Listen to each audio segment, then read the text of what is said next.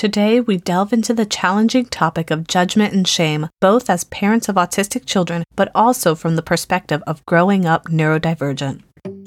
Welcome to Embracing Autism, a podcast for parents of autistic children seeking advice and support while spreading awareness and acceptance of autism spectrum disorder. I'm Leah. And I'm Matt. And each week we will discuss our journey with autism and talk about how to embrace your child's individuality while providing guidance, tips, resources, and sharing our personal stories. This is Embracing Autism. Welcome back, everyone. This is now officially Season 5 of the Embracing Autism podcast, and we are working on Wounds to Heal. Yes, we just finished Work to be Done. Yes. Now we're healing. And if you did not tune into our live stream that we had last week, we officially hit 25,000 plus listeners of this podcast. So thank you so much to everybody who listens to us. That's amazing. We just had our 1-year anniversary on Autistic Pride Day, and we hit it right on time of our 1-year anniversary. I think it was like a day or two before. So awesome first year. I think hopefully we can keep growing and hopefully have another strong year this year. So cheers to that. And if you're not listening to this at the right time of the year, just ignore all that. But today we're talking about the topic of judgment and shame. And we want to talk about it from two different perspectives. I think it's important to look at both like the parent side of things, but also try to be empathetic and understanding of the child's perspective. So we are basically taking into account our own experiences growing up neurodivergent. So Matt and I both had our own learning disabilities and struggles growing up, and that impacted us. And so we just want to share some insight that we've learned from having those experiences, because I anticipate that our girls will probably go through something similar. And I mean, we still have these struggles today. I mean, this is something that obviously from a very young age, we both grew up, struggled with through school, and then kind of come to terms with it a little bit older of how to navigate that world a little bit. But I mean, this is kind of us reflecting back on kind of our younger years and how we see it as adults. I mean, because now we have a different perspective because we have two young girls who are autistic, so they're going through their own challenges and we can shed some light on that. Exactly. Let's just start off with talking more about the parent side of things first. I have found that there are a lot of situations where parents of autistic adults or autistic children, depending on how high or low functioning your child is, you may have an autistic child who is 21, 22, or you may have one who's 2 or 3. It seems like the public doesn't quite seem to understand when there is a child that has special needs if they don't visibly look any different than anyone else. A lot of times we hear that saying of like, well, what does autism look like? Because people will say, your child doesn't look autistic.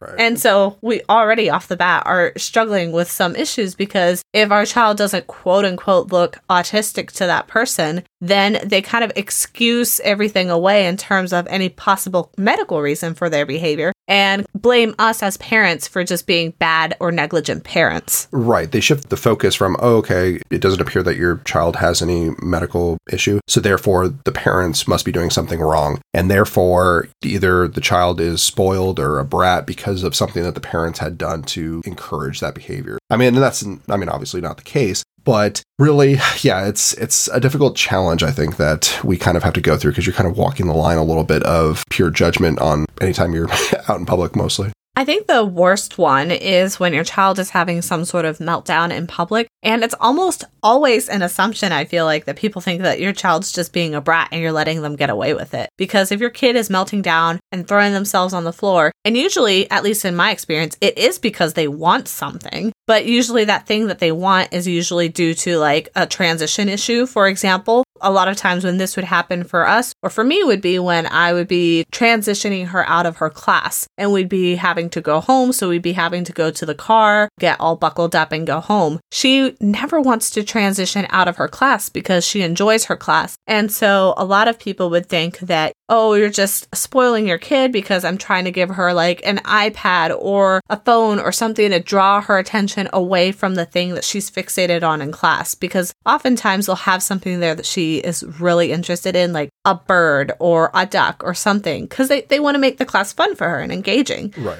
But then it has the, what is it called? Like the back kick backlash, effect? Backlash. Well, essentially also because at the same time, they were likely trying to transition her into the class in the first place. So they were using something very appealing to her. Oh, look, we have a bird that you can play with. So she was probably not doing great with the transition. They gave her something very desirable. And now we have to try and find something even more desirable to kind of top that. to transition her up. Right, which becomes a challenge in itself. So I keep going back to kind of the playground. Our daughter loves playgrounds. So anytime that we have to leave, it's always a gamble of, okay, how are we going to do with this transition? Sometimes it works out okay. Sometimes it's kind of shifting into kind of the meltdown. I guess I do not necessarily blame the parents for making that quick judgment call, because I mean, before we had autistic children, I guess was one of those parents where if I saw a kid screaming, crying, throwing themselves down the ground, I was like, oh, okay, that kid must be like spoiled and not know how to like go to the car or listen to their parents. So I mean, I guess I would be guilty because I didn't even think of, oh, there must be potentially a medical issue or struggle that this child is having. So I mean, I was guilty then. Now, I guess now that I'm kind of coming into my own a little bit more, I realize that there are so many other reasons why a child might be having a meltdown, and it's not necessarily just because, oh, that's a bad parent and that child is clearly spoiled. The times that it's the worst is when you feel like you're getting called out. And that can be either intentional, like maybe another mom calls you out and says, when my kid was such and such age, I would have never let them get away with that. That to me is so frustrating because it's like, first of all, I don't know you. What are you doing like judging me and my kids and how we run things? 2, I don't necessarily want to out my kid. So I don't always feel comfortable just telling everybody who makes a comment, oh, my kid's autistic, back off, because I also feel like that's not fair. I shouldn't have to disclose my kid's private medical information to every Joe Schmo across the street just because they're not happy with our parenting style. For me, I roll with the punches, almost like letting it try and roll off your shoulders, like, oh, this is annoying. But if you're not willing to, I guess, like disclose the diagnosis, then you're kind of stuck in this phase where it's kind of like, okay, I just kind of bite my tongue and just kind of keep walking, not looking back at any type of people judging me. Because I think for me, it comes off that I'm kind of an overprotective parent. I mean, you can... Yeah, people definitely think we're a bit much. Gosh. And I think for some, I mean, I probably am, but I would say to some degree, I find it is necessary. Yeah, like elopement. Like people think all the time that we're being overprotective because we're behind them all the time. I'm like, there's no fence. If we're not behind them, they're going to run out into the street. Not to mention the struggle with like the spatial awareness of, oh, okay, this playground ends here. If I keep going, I'm going to fall. So, I mean, it's more necessary to prevent any kind of injury than me just not being able to let go of my beautiful little child going on the playground. But I can see easily parents, if I'm following them kind of on the playground, saying like, wow, look at that guy, like new dad. Like, I mean, yeah, people always think that I'm either a new parent or like really obsessive. I remember when I met a friend at the park one time, she was just sitting on the bench and she's got 4 kids. So she was able to basically just sit there and knit or crochet as the 4 kids were playing on the playground. And I'm sitting there because we have both of the kids, but we're split. So I only have 1 kid I need to keep an eye on. And I was behind my kid the whole time, following her everywhere she went. It had nothing to do with being a helicopter parent or being kind of overprotective. It's because my kid has those spatial awareness difficulties and motor planning issues. And I have witnessed her multiple times falling off of things, breaking things. The younger one is the one who busted her lip and broke a tooth because of how wild she is. So I feel like that's something that society kind of really stinks at, is like not just assuming that people are terrible parents, but thinking maybe there's something going on. And now when I see other parents struggling, I have changed my perspective. I used to impulsively think bad parent or spoiled child. And now I've completely changed my mind on that. I think must something be going on. Right. Something must be kind of lying beneath the surface that I'm not aware of. Well, you raised an interesting point as far as like meeting the friend at the park who had the 4 kids and then us kind of struggling, like each tag teaming 1 and 1. But it kind of raises the question, like, if someone was to ask us, like, who's your babysitter? We don't have one. Yeah. I mean, that's another, I mean, I guess a reason of like judgment, like, oh, you don't have a babysitter? It's like, no, because of these challenges kind of with their behavior. Our babysitter is family when they come over and can watch our kids for a time. But we don't have someone who is non-family that's able to kind of step in when we need them. And they automatically judge on that. They basically jump straight to the conclusion of, oh, it's because you're overprotective and you don't trust anyone with your kids. I'm like, no, it's because I can't find somebody who's equipped with the tools to take care of my kids. Pretty much everyone I know has very little familiarity with autism. Like most people don't really know what it is at all that I've met. I've had to explain to them what it is. Some people have never even heard of it. So to go from not knowing anything at all to being able to take care of my child, and let alone 2 of them, I'm like, that's such a jump. Well, I was going to say, outside of family, the only other people that we have watch our children unattended, like without us there, would be like their therapists. But even our family, if you've noticed, they group tackle it. Like, Oh, sure. like we always have when we have them with family, there's like at least 2 to 3 people watching them. So they have at least a 1-to-1 ratio, if not more, like 2 to 1 per kid. Right. So, I mean, even our family who's been around them for the 4+ years, like they don't even feel comfortable like we do. Like for us, it's just like we're used to it now at this point. It's, you know, second nature to us. But to people who don't live in the world of autism, they don't really understand the unique challenges and how difficult and how much energy it takes. You can't take your eyes away from them for like a split second because something could happen. Right. This is not a like, oh, okay, why don't you play with your toys and I'll be sitting over here. It's like, no, they're playing with their toys and you're basically either on the floor with them or you're like closely observing them. This is not a, oh, I'm in a separate room doing my own thing and they're playing with their toys. It's not the same world that we're operating in. Yeah, I mean, our 3-year-old is still eating things that she shouldn't be eating. Like, she's still putting toys in her mouth, little tiny things entirely in her mouth. I'm like, you are way beyond this phase. But for her, it's something that she's still struggling with. So definitely not something I feel comfortable just having anybody watching my kid. And the other thing that I've heard is that a lot of parents feel like their own family looks down in terms of like their parenting technique. Like I've heard people say like, well, my mom raised me and she's trying to give me advice on how to raise my kid. And she thinks that I'm not trying any of these things. They just make the assumption that the reason you're having this problem is because you just haven't tried X, Y, and Z. And we're sitting here stressed and frustrated because we're like, we've already tried everything. Like there's nothing that you could tell me that we haven't tried. But a lot of people, for some reason, and I don't really understand why, they just assume you haven't. Well, in a weird way, it's kind of humorous. I mean, I'll explain it. As far as like when they are giving advice, and sometimes it's kind of like, how can you say we don't have time to go down the checklist of all the things that you want us to try because we've already tried them and we don't have time to explain that to you because we're dealing with another issue. So it's like, we don't have time to basically tell them we tried that, we tried that, we tried that. It's like we wish we could just say like, no, we got this kind of figured out. Like sometimes it's kind of wonky, it doesn't work out great, but like it's what we got to work with right now. It's the best opportunity we have. Maybe we should do that. Maybe we should create like a checklist on autismwish.org and just a principle and you can hand it to them. Yes, I have tried this. Yes, I have tried this. Right. And that's kind of my thing. And that's why sometimes I do get frustrated like with family or like anyone else. And they're saying, oh, why don't you try this? And it's like, well, I don't have time to go down the list of all the things I've tried. Like, yes, we are aware of this option, but it's not. You know, I might actually do that. It seems like a funny way to troll. Just have a printable list of all the things we've tried with little check boxes and then just hand it to them. Well, I mean, obviously in the moment, it's not really like funny, but like after. It is funny though. Well, I mean, like. Not to us, but like not to us, but I mean, like, yeah, because you're just thinking like, oh my gosh, like, yes, we know, but like, sit and watch and like see how this kind of runs. Yeah. So I think that a lot of times that sort of like judgment kind of gets to people. For me personally, I don't really have I don't personally get super affected by what people think about me or my parenting style because I kind of assume ignorance in the sense I'm like, they don't have all the information. They don't really know what's going on. So I'm not really going to bother with their opinion because if they knew everything, they probably would think differently. So I just don't bother getting upset, honestly. If it's somebody who's really getting in my face and being aggressive about it, then I might like kindly educate them. I don't out my kid. Like I don't say my kid is autistic, but I will say things that are a little more vague. Like I might be like, my child has a medical condition that impacts their behavior, or my child has a medical condition that impacts their ability to respond to you, things like that. But I don't tell them flat out that they're autistic. Right. And that's a clue for them to kind of like back off. Like, you don't know what you're talking about. See, I used to feel kind of like when we go to the park, I was like following our kids around.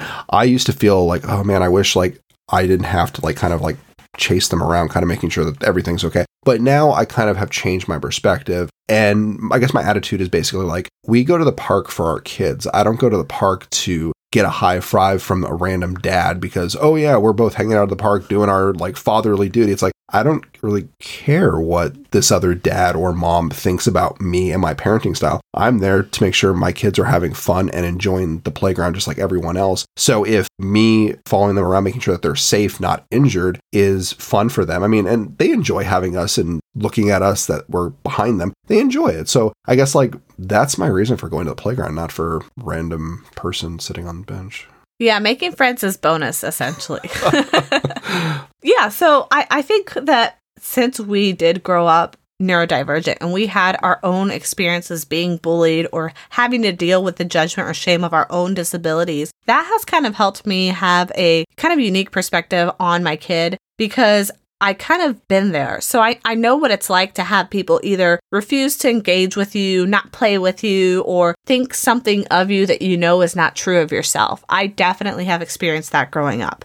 Yeah, for me, I mean, it was definitely a struggle. I mean, I absolutely hated feeling different because, I mean, I'm sure most kids my age weren't really in my own head seeing like, oh, he's kind of like not an outcast, but really struggling with the material that I was learning. Dweeb? No, I'm just kidding. I mean, probably. No, I mean, kind of the opposite. So, I mean, like, I felt like I had like friends because I use humor and kind of being like a class clown to basically kind of like cast a net to try and attract people because they're like, oh, you're funny. Like, I enjoy laughing, so I'm going to kind of hang out with you. So that was kind of as I've gone through life and figured this out, that was kind of a defensive mechanism to try and accommodate for different shortcomings that I was having. So, I mean, I am absolutely terrible with numbers and reading was always a struggle. I would actually be pulled out of the class with like one or two other kids to be in a very basic reading group. And then I would still have to go back into the class. Like if we had like presentations, like book reports and whatnot, all the other kids were giving a book report on one book and I had to give a book report on another book just because I was not at that level of reading. So, I mean, that was the most embarrassing thing ever because you're giving a book report, you and one other person are giving a book report on something that's very like limited as far as the literature versus everyone else who's more advanced than you. I had to necessarily accommodate with humor as a way to kind of survive, I guess, in my opinion. For me, my self-accommodation was actually going into like my own world. So what I did is I felt very isolated growing up because I had a really hard time making friends because I was very different from everyone. Mine was almost the opposite problem. Yeah, I was gonna say. I was like so academically advanced and like so above everyone else with like my maturity level that nobody really wanted to hang out with me because I just didn't fit in. I didn't really have the same interests as them. I was always wanting to like read or create fantasy worlds because I also like to write. So I was writing like books and stories at like age 6. And for me, it was very isolating. And I felt like nobody really wanted to hang out with me because I was so different. I would always try to dive into fantasy worlds to kind of create another world for myself. So that was one of the reasons I got so heavily into books and reading was because I could fully immerse myself into that world and forget about the world that I was currently in. And I would make friends through the characters in the books and I would follow their lives and I would kind of like not really fantasize that life in my head, but it would be a distraction. It would be something that would keep me occupied enough that I didn't have to think about the fact that I couldn't make friends in real life. Yeah, that never crossed my mind. Maybe that's why I was just too dumb to get to that level of logic to go. And yet we attracted each other. What are the odds? Oh, gosh. Like somebody who struggled so hard with reading and somebody who was avid reader. And we both were isolated and we both had the same issue due to complete opposite problems. True. Isn't that insane? And yet we're married. We attracted each other. Who would have guessed? Oh, Lord.